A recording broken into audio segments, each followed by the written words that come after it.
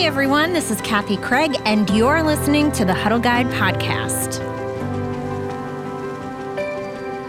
Well, hello to episode 2 of the Huddle Guide podcast, where we are here to empower, equip, and encourage you to make disciples who make disciples.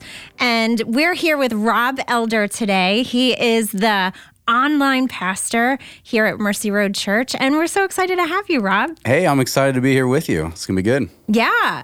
So you are on our team of doing this podcast. Yes. How has that been for you? It's been fun. I mean, we get to dive in, get creative, and find ways to make this exciting and a great platform for people to, learn about huddles. And it's been fun. We've got just awesome people, Matt and Megan, and then yourself, and it's been a really fun time. Yeah, we have this saying around here that we don't know what we're doing, but we do it anyway. We're doing it anyways. Yeah, isn't that cool? I love that we all just kind of come together and do it. Yep. Awesome. The very first pastor that I served under, literally every single thing he asked me to do, I had never done anything before. And I quickly developed this phrase that's similar, that's just make it happen. Yeah. And so all my team members, I always just tell them, like, hey, we just have to have a make it happen attitude.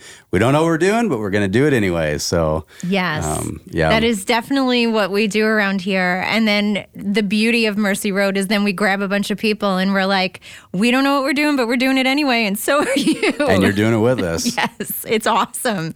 Well, I am so excited to talk with you more because when I first came on staff here, you are one of the huddle gurus that really gave me a lot of wisdom as I was learning huddle, and just gave me a lot of just inside knowledge of what it is to lead a huddle and what this looks like. And that really helped me do what I do now. And so I want to say thank you. And I can't wait to hear more. And I am excited for our listeners to hear what you can share with them that makes huddle so profound for you and for the people that you lead in that. So we're going to learn more from you today. Before we get into that, would you tell us a little bit about your story? How did you get here to Mercy Road? So I have been in ministry since I got out of high school, pretty much. I went to intern at a church and was going to Bible college there as well. And they had on-site Bible college that I was participating in. And shortly after I had finished college, I had God speak to me and tell me that I was going to go to Indianapolis and plant a church. Wow. And I was actually driving past Michigan Road, where we have a location at right now. Yep. And I remember it clearly because there used to be a hotel there that had water slides in front of it, and I remember that was the spot where that happened. Yeah, it's an interesting spot for a water park. Well, it doesn't exist anymore. Oh, it doesn't? No, it was totally like run down and abandoned, and then like they've cleared it now. Like the property is completely cleared. Okay. So, but it's just like in the middle of nowhere. It's like, bam, here's a water park. Yeah. But anyway, so I was driving through there, and so I knew I was going to come to Indianapolis when I got married. I told my wife before we ever got married, I was like, you got to be on board with being in ministry. And you got to be on board with moving to Indianapolis, because she lived in Chicago area in Naperville, and her family was there, and I knew that was going to be a big thing. And she's like, "I'm on board. We're doing it." So yeah. Well, here's what I want to know, because Anvita is going to be speaking with us and talking with us in a few weeks. I'm so excited because I have a huge friend crush on Anvita. She's so wise and she's just so articulate and all the things, but I want to know what were the things she said you better be on board for if you guys were going to get married. Oh my gosh. I think the big thing for her is that her family is really important. And she told me if we were going to move to Indianapolis, we had to be going home to visit her family. Mm-hmm. That had to be a part of it. The other thing is, and this was more of an unspoken, but with Anvita, I just have to be on board with anything spontaneous. So, if I'm gonna be married to this woman, I gotta be ready for anything to happen. So, those are probably the two biggest ones, but most importantly, it was really her family. So, Yeah, I love that. And you have such a tight-knit family. And I love when I get to see Anvita and the kids, and you're already here on Sundays. And everybody comes in, grandma comes in. And Yep. Her grandmother lives with us. Yeah. She's been in our house since our second of 4 children was born. Wow. So about, I think he's 7 now. He's turning 8 this month. So she's been in our house for 8 years, Yeah. and she's part of our family. And, Yeah. it's awesome. Yeah. Yeah. I love it. Oh my goodness. Thanks for sharing that. But tell us more about how you got here. I'm sorry. Yeah, no, we get married, and then we save up for a house for the first year, and we moved to Indianapolis because we're like, well, if we're going to buy a house, we might as well buy a house where we think God's calling us to be. Really weren't ready to start the church yet. We had been reaching out to some different people about getting started, but just knew that the timing just was not lining up. And I had reached out to Josh and had talked to him, Josh, the pastor of our church here, and I had reached out to him because he was planning a church at the same time that we arrived here. And so we went out to lunch, and I was just reading about over his website and some of the vision, and I was like, man, this is crazy how similar some of the things are that he feels called to do and the things that I feel called to do. But and that we were both looking to start a church here in Indianapolis. So we just kind of went out to lunch, and I told him, like, man, when you're ready to start, let me know. I'm going to come visit your church, help you have a great grand opening. We'll just be some people in the seats cheering you on.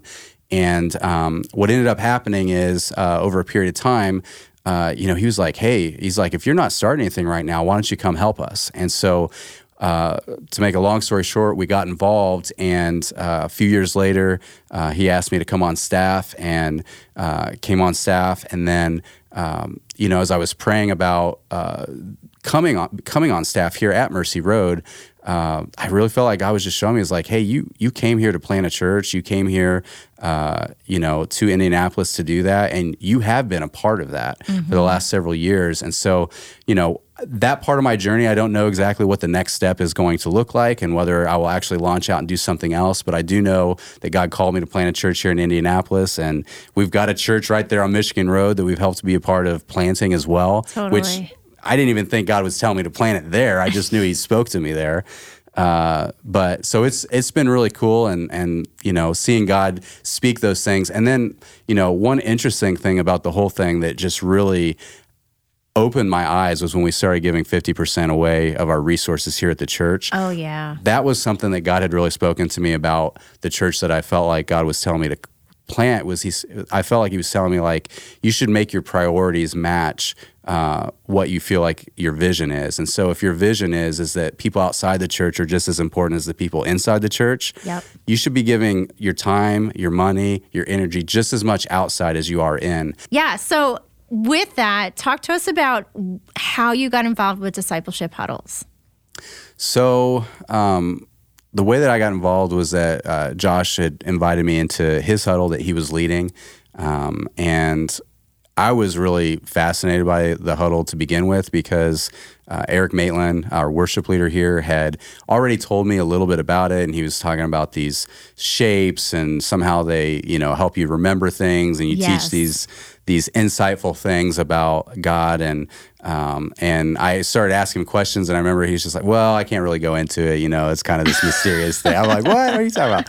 So, I was curious about it from that point of view, but I was also curious because one of the things on my heart is discipleship, even before I came to Mercy Road, because I didn't grow up going to a church. My family really didn't do that. The only time I had been to church was at my grandparents' on a few holidays.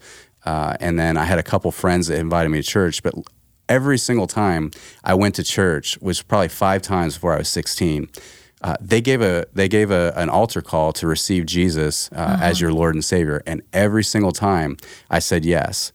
Nobody invited me back a second week. And the one time that somebody did was at the church I grew up in when I was 16. The youth pastor saw me give my heart to the Lord and raise my hand, came up to me, asked me if I had done that, and I said, yeah, I did. And she said, would you be willing to meet with me for 8 weeks to teach you what the Christian faith is about? And we went through something kind of like what we do at our church here called Rooted, where it's more of like an 8 to 10 week overview of Christianity. And we went through that. There was a scripture to memorize every week. But it was the fact that I was invited back and that somebody poured into me one-on-one that I felt like changed the whole thing for me, because I had like I said, I had already been going. I've been saying yes to go, and I've been saying yes to Jesus, but I didn't have anyone investing into me to show me what that actually looked like. And so that was something that had always been on my agenda, is like, what does discipleship look like? How could we implement that in the church? And I was very curious about what Mercy Road was doing. And so Josh had invited me in, and it was an awesome experience for sure. Yeah. Can you tell us a little bit about your initial discipleship experience? Was like a one-on-one mentorship kind of experience, and then you're in a group experience. What were the differences between the one-on-one and then the group discipleship experience, and what was most valuable for you, if you care to share that? Sure. And why? So the one-on-one was good because I didn't know anything about God at all, like almost nothing. I knew there was a Bible. I didn't know what the little colon meant between the two numbers. Yeah. I didn't know how that was going to help me find anything in the Bible. One story I like to tell is, like, the youth pastor asked me on week 2, like, who is he in the scripture? And the scripture was, he is the light of the world. And I said it was Satan. And everyone in the room was like, ugh. Like, I had no clue. Like, she thought she was throwing me a softball because it was a capital H. Yeah. I'm like, that means nothing to me. Like, I just did not know anything. So, I got to ask a lot of really dumb questions and not feel dumb at all. That's so cool. So being in that one-on-one experience, I think that helped me a lot. Yeah. Part of it was also memorizing the order of all the books in the Bible. Wow. And I just remember her laughing at some of the names that I came up with for some of these books, because I'd never even heard them spoken before. Yes. So, like, I'm just making up, like, I don't even remember what some of them were, but just making up funny names for some of these books. And she's like, oh, I can see how you kind of came up with that. And I'm like, oh, that must be way wrong. So that's so cool that she just gave you that space to just discover. Yes. And so I think that was a big deal. Outside of that, I would say that, just the intentionality that somebody took the time was important. And, and I was committed to learning what the material, whatever was in the material, whatever was in the book, whatever the thing we had to memorize. So it was impactful. I think whether you're in a group or whether you're being discipled one-on-one, I think that there's the value you're going to get out of it is what you actually put into it. Yes. And, it was something that I really wanted. And I do think I got a lot out of it. For the group side of it, I think that there's also something to be said about shared experiences. I think there's something to be said about learning through what somebody else is going through, and you not always being the spotlight of what's being learned. And then also the different perspectives. And so, just hearing different people process the same information and what they're getting out of it, and how it's different than even the person that's doing the discipling or the teaching. I found that to be really, really rewarding. And I think it just gave me a broader perspective on some of the things that we were going through. Absolutely. I know in the Huddle Guide and just the way that we encourage huddle leaders to facilitate their huddles, it's in a group, and that's based off of Jesus discipling the disciples, and that he had 12, he didn't have one. And I think that's a big part of what I experience with huddles is the dynamic exploration and just how people are processing Jesus and the Word, and we get to be students of each other. And that is a profound thing. We get to bounce things off of each other and see the world, the depth and the breadth of the world that God created and the stories that he's given us. It's pretty profound. Yeah. And I love the celebration at the end, like just the, having, committing that year and a half, whatever that period of time is, and getting through it, and then being able to, and some of the huddles I've led, we usually go out for dinner. We just kind of hang out for the last night and just do something fun, or go see a movie. Before the pandemic, we would always have like a movie night, go do something fun. Now it's like, is there anything in the theater? I don't know. But we would go do something fun, and oftentimes like people just don't even want to quit. They're just like, well, let's keep meeting, let's go on forever. And it's like, well, there's a time to invest in the next generation of people that need to be huddled as well. But it's fun to see how close people get during that time, and they've experienced a year together, the ups and the downs of things that have happened in life together, and the deeper bonds that have been formed. And for people in the church, it's like, now I know those people on a different level. So, Ethan Fernhaber was in my huddle. Luke Edgerton was in my huddle. Wow. A guy named Mark Talamentes. And I know some of these guys may not be people that the people listening maybe know these people, but to me, those people, there's a story behind those people. Absolutely. You just know what you're doing and why you're doing things. So could you share a little bit about your process of making sure everyone is having an opportunity to lead and learn from each other? I think for me, part of it came because more of like a coping mechanism a little bit, or to compensate for a weakness that I had in my own life. Because one of the things I learned early on in leadership is, I may not be the wildest, funnest, coolest guy like in the whole bunch. Yes, you are. Don't go there. Well, I appreciate that. But at the same time, your hat is cooler than anything I would ever wear. Just so you know, he's wearing a hat and it's cool. It's a Chicago Bears hat, so that is super cool if you're listening to this. Way to go, Cubs. So I realized that in leading teams, I'm a very intense person, and I know you'll agree with that. Yes. But I'm a very intense. Like I want us to all succeed and do it together and have a great time doing it. But having a great time doing it wasn't my greatest strength, especially early on in leading anything. When I was on staff at churches, not even the huddles. So what I realized is number one, I can talk a lot if I want to, and that's not that interesting. And number two, there are other people that are really fun, and let's just play off of that. And let's allow them some room to do that. And so by sharing, it actually gave a little more weight to the words that I did when I did need to say something. It gave it more weight. Yeah. And so I learned that kind of early on, that save the most important things for what you have to say, and allow other people to say some of the things that we're all already thinking.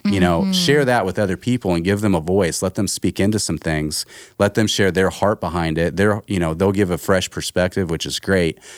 So that's kind of where some of that came from, at least for me, or why I do things in those ways. Yeah. In the huddle, though, you're going to be with, at least in the way that we're doing our huddles, it's about a 90-minute night.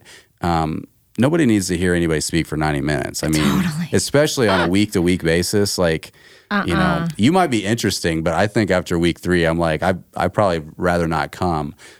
So it's just finding ways to get everyone participating, keep everyone engaged, give people, allow people to have a platform to share their ideas. And then again, once people share those things, you don't have to repeat it. I don't have to follow them up and say, well, let me say it in my own words. It's already been said, so we all heard it. I can just say, that's excellent. I'm with you on that. And everyone will see that as authoritative for what the person said. Like, oh yeah, whoever's leading that huddle, they agree. So that's must be the way we see it in the huddle. They're learning from whoever's teaching. So it's just a way to keep people engaged and to make it more dynamic and give people more of a voice in the group. Yeah, it's such an organic way of affirming people and helping them find their voice as teachers, because the biggest pushback that I get from people, especially after they go through huddle, and I'll approach them and say, okay, I really want you to lead a huddle now. I want you to disciple people. And they'll say, well, I'm not a teacher. I don't have the gift of teaching. And the whole point is that, yeah, you may not have that gift, but we've all been given the command to go and make disciples of all nations and baptize them in the name of the Father and the Son and the Holy Spirit, and from Matthew. And a lot of us are just very hesitant to actually do it. But in the huddle experience, when you can organically and just be able to point something out and say, that was so excellent, and it was something that they said in their own words, it really does give them that confidence of oh, I can do this. Yeah, and by the end of a year of doing that, they're getting so many reps because there's opportunities for them to teach too. It's not like they get to the end of the huddle and it's like, okay, I got to take all this information I've learned and I've got to figure out how to put that into my own words, and I got to figure out how to show that to people. They've been doing it the whole time. They've been up at the board, teaching the same shapes. We teach it the first time. Then we put other people up to the board, have them go teach it. And we fill in some of the gaps of maybe some things that were missing. So they take a few more notes, learn a little bit more about it. And so there's a leadership component and a training aspect of, you're learning how to teach and you're getting practice week after week after week. And that builds confidence. And really, another thing that I try to tell people on my team is confidence comes from experience. It comes from experience and it comes from competency. If you've done it a bunch of times, you're going to be better at it. And if you're better at it, you should feel more confident in it. And if you've never done it, but you're good at it, you might have some nerves. But once you've done it a lot of times, you should have some confidence, like, hey, and if not, then Kathy will come and just say, look, you can do this, go out there and do it. And, we'll pat you on the back and encourage you. But that's part of the whole process of the huddle. And that's one of the things about the 3DM model that we've been a part of that I love so much is that apprenticing is taking place. You're not just you're not just learning material and then getting set free and say, go figure it out now without, you've had the practice the whole time. Yes. And now it's just like, you're ready. Yeah. Go for it. Absolutely. And I love another thing that we say around here, and you were touching on it before, is that the more you lead huddle, the better you get at it. Oh, for sure. Yes. For sure. I will tell you, like, I love the huddles that I lead. Like I'm proud of what we do. I think it's a great experience. The people that leave it are like, man, this is great, fantastic, good feedback.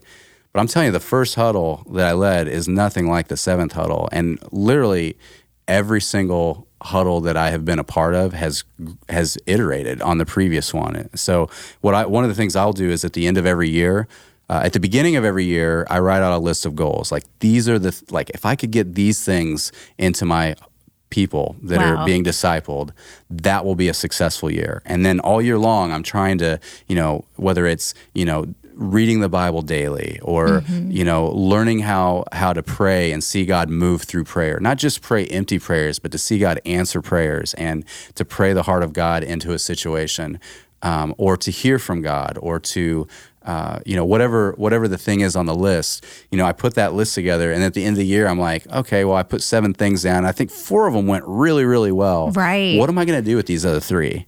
Okay. And then I go into my next huddle, and I'm like, okay, let's figure out some ideas of how could we do this different. One of them was worship one year. It's like, I want people to learn more about worship because it's like one of the main things that you see throughout all of Scripture, these sacrifices and worship and the offerings and, just devoting your life to Christ. And, it's all of it is an act of worship. Mm-hmm. And so we were doing nights of worship called Encounter a couple years ago. And on those night of worship nights, I said, we're going to miss huddle those weeks and we're going to go worship. And we're going to just take a hands-on, get in the middle of worship. And then we're going to talk about it the next week as a part of our huddle. Like, what was God showing you? Like, how did you connect with him? And, teach people about worship. I can play a guitar. I definitely am not going to be singing on a mic anytime soon. So that was a way to kind of take everyone on a field trip. And we got to do that 4 times, I think, during that year. And so I iterated that year. And then the next year, there's other things and you keep making notes. And definitely, the more times you do it, the better you get. And, for me, the more excited I get about it too. So I tell people that if you don't lead a huddle, you've already missed out on the best huddles because the best huddles are not the ones you go through, they're the ones that you lead. I'm like, if you don't lead one, you've already missed out on the best huddle you'll ever go through. Quote that. And then the second thing I tell them is I'm like, if you don't do it twice, you're never going to know how good you could be. I'm like, you should definitely, you definitely need to commit to practicing and getting better at it because you'll learn a lot from that first year. You'll, it's one thing when somebody else is in charge and they're handing you the baton and saying, "Here, carry this for a little while." Right. It's another thing when you're the one who carries the weight of that baton. And so, if you're really the one leading that team, those adjustments have to be made by you, not by the leader. And so it takes some adjusting. And if it doesn't start the way you want, or if it doesn't end the way you want, well, you only start once, you only end once. You need a second rep. You got to get back out there and give it another try. Yes, it reminds me, the first year that I came out of college and I started teaching right away, I was the worst teacher that year. I mean, I feel terrible for those kids. God bless them. I mean, I really think they knew that I loved them, but I think they also knew that I had to take my licks a little bit. I had to fail forward. And you're right. If I wouldn't have had the incredible opportunity to learn alongside kids, they taught me as much as I taught them. And if I hadn't stuck it out after that first year, you could just like lick your wounds and be like, oh, but you have to constantly be reflecting and moving forward. Well, in other areas of life, we would give ourselves permission. You don't sit down at a piano and just start playing Beethoven. I mean, absolutely, or even writing Beethoven. Yeah. I mean, you expect I got to get up to bat several times. I got to practice. Most people that teach on a stage on a Sunday morning, they didn't. They might be great speakers now, but did you hear their first message? Probably not. Totally. They've had a lot of reps at it before they have the opportunity to lead. At that greater capacity. So, we just got to give ourselves permission. Yeah. It's okay.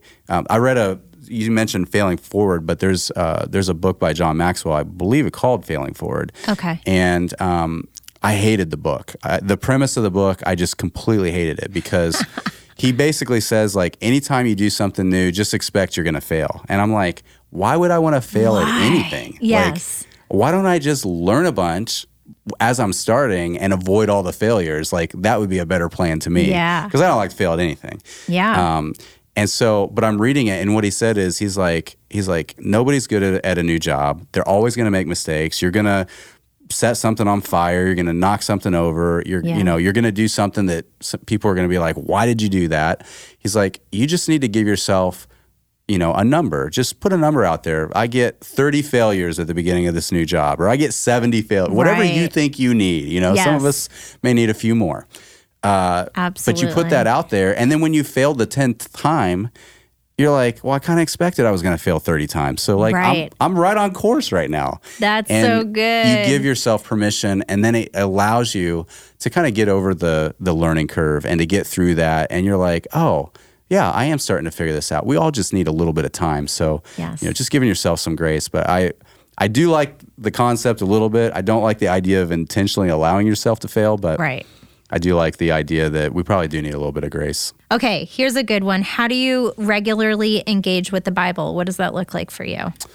So the last couple of years, I have been doing a 1-year reading plan. Yep. And I try to start my day that way, but probably about 75% of the time, it's at the end of the day. Okay. So it's either the beginning of the day or the end of the day. And usually it's about 20 minutes of reading, plus some prayer time, a couple minutes of prayer, not usually a long time. And sometimes I'll even listen to it in the car on my way into work. Sometimes I will, usually it's on the way into work, during breakfast or before bed. Those are the 3 locations for me. Yes, I hear you 100%. I listen to the Bible on my way into work in the morning or wherever I'm going in the morning.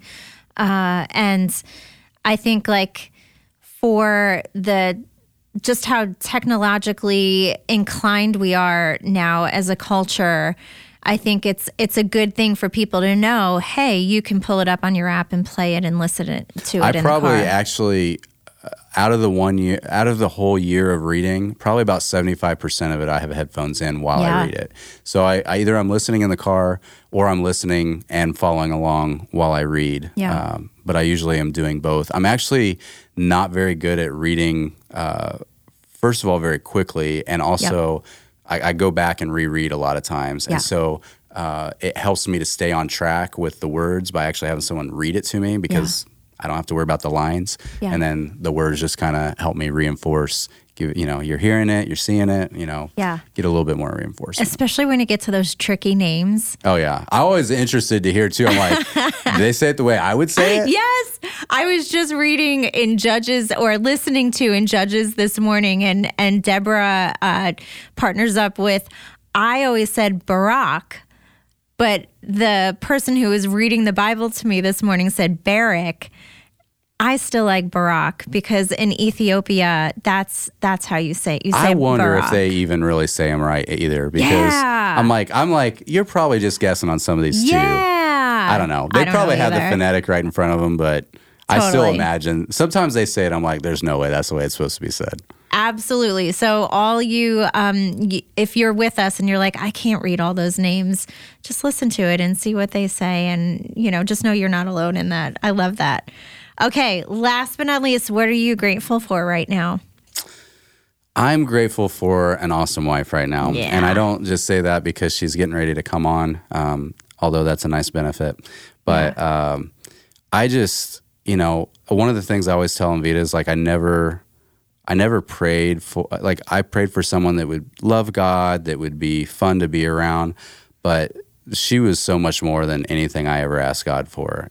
She, she has been incredibly supportive of me. Anything I've ever done in ministry, she's said yes immediately. Wow. She's whatever she had to do for me to go to be able to do it. Yep. She's been on board with, and not just saying it, but like meaning it. Yeah. Like she has really been supportive, and it's been, I've done some business stuff outside of the church as well, and she's been ultra supportive of that. Right now she actually, she really wanted to pick up some more time at work, these extra shifts. Yeah. And I'm like, I don't know. I don't think we need to do it. Yeah. But she really wanted to do it. And I said, okay, we'll do it. And she's still fine. Like, she's tired. She's got these extra shifts. And I'm like, she brought in some stuff I left from home today. And I'm like, you should be home sleeping. But that's just who she is. Like, she does night shifts as a nurse, right? Mm-hmm. So she comes home, she's tired, she's already been up for 13, 14 hours, and then she's driving, which is another reason why I prefer not to drive it to me, but I was super thankful. And I don't know, I guess I just appreciate a lot of, the sacrifice that she's been willing to give to our family to help us serve God and love each other, and it's been good. So I cannot wait to sit with her and record this podcast with her, because like I said, I have a friend crush on her. I think I have so much to learn from her, and she just exudes wisdom and faithfulness and strength and courage. And I'm just, I'm glad that that's the person that you're most grateful for, because she has this like legendary, picture in my head. So Anvita, she is legendary. She's coming. Yep. Don't tell her that. She won't like that, but she is. She really is. Anvita, you heard that. You are legendary. That's awesome. I love it. Rob, to conclude us, would you pray for us? Absolutely. Thank you. Father, we just want to just thank you so much for the love that you have for each one of us and the grace that you have for us. And I thank you for all the gifts and the talents that you gave to us to use for your kingdom. And I just pray, Lord, that you would help us to be good stewards of everything that you've given us, the knowledge about you, the relationship that we have with you, the relationship we have with others, the talents, the time. And I pray that we would just use those things for your kingdom and your glory. I pray that you would give us courage to step out in faith when we need to take risks. And I pray, God, that you would always provide all of our needs as we step out and take those risks, Lord. We do all these things for your kingdom, and we love you. Amen.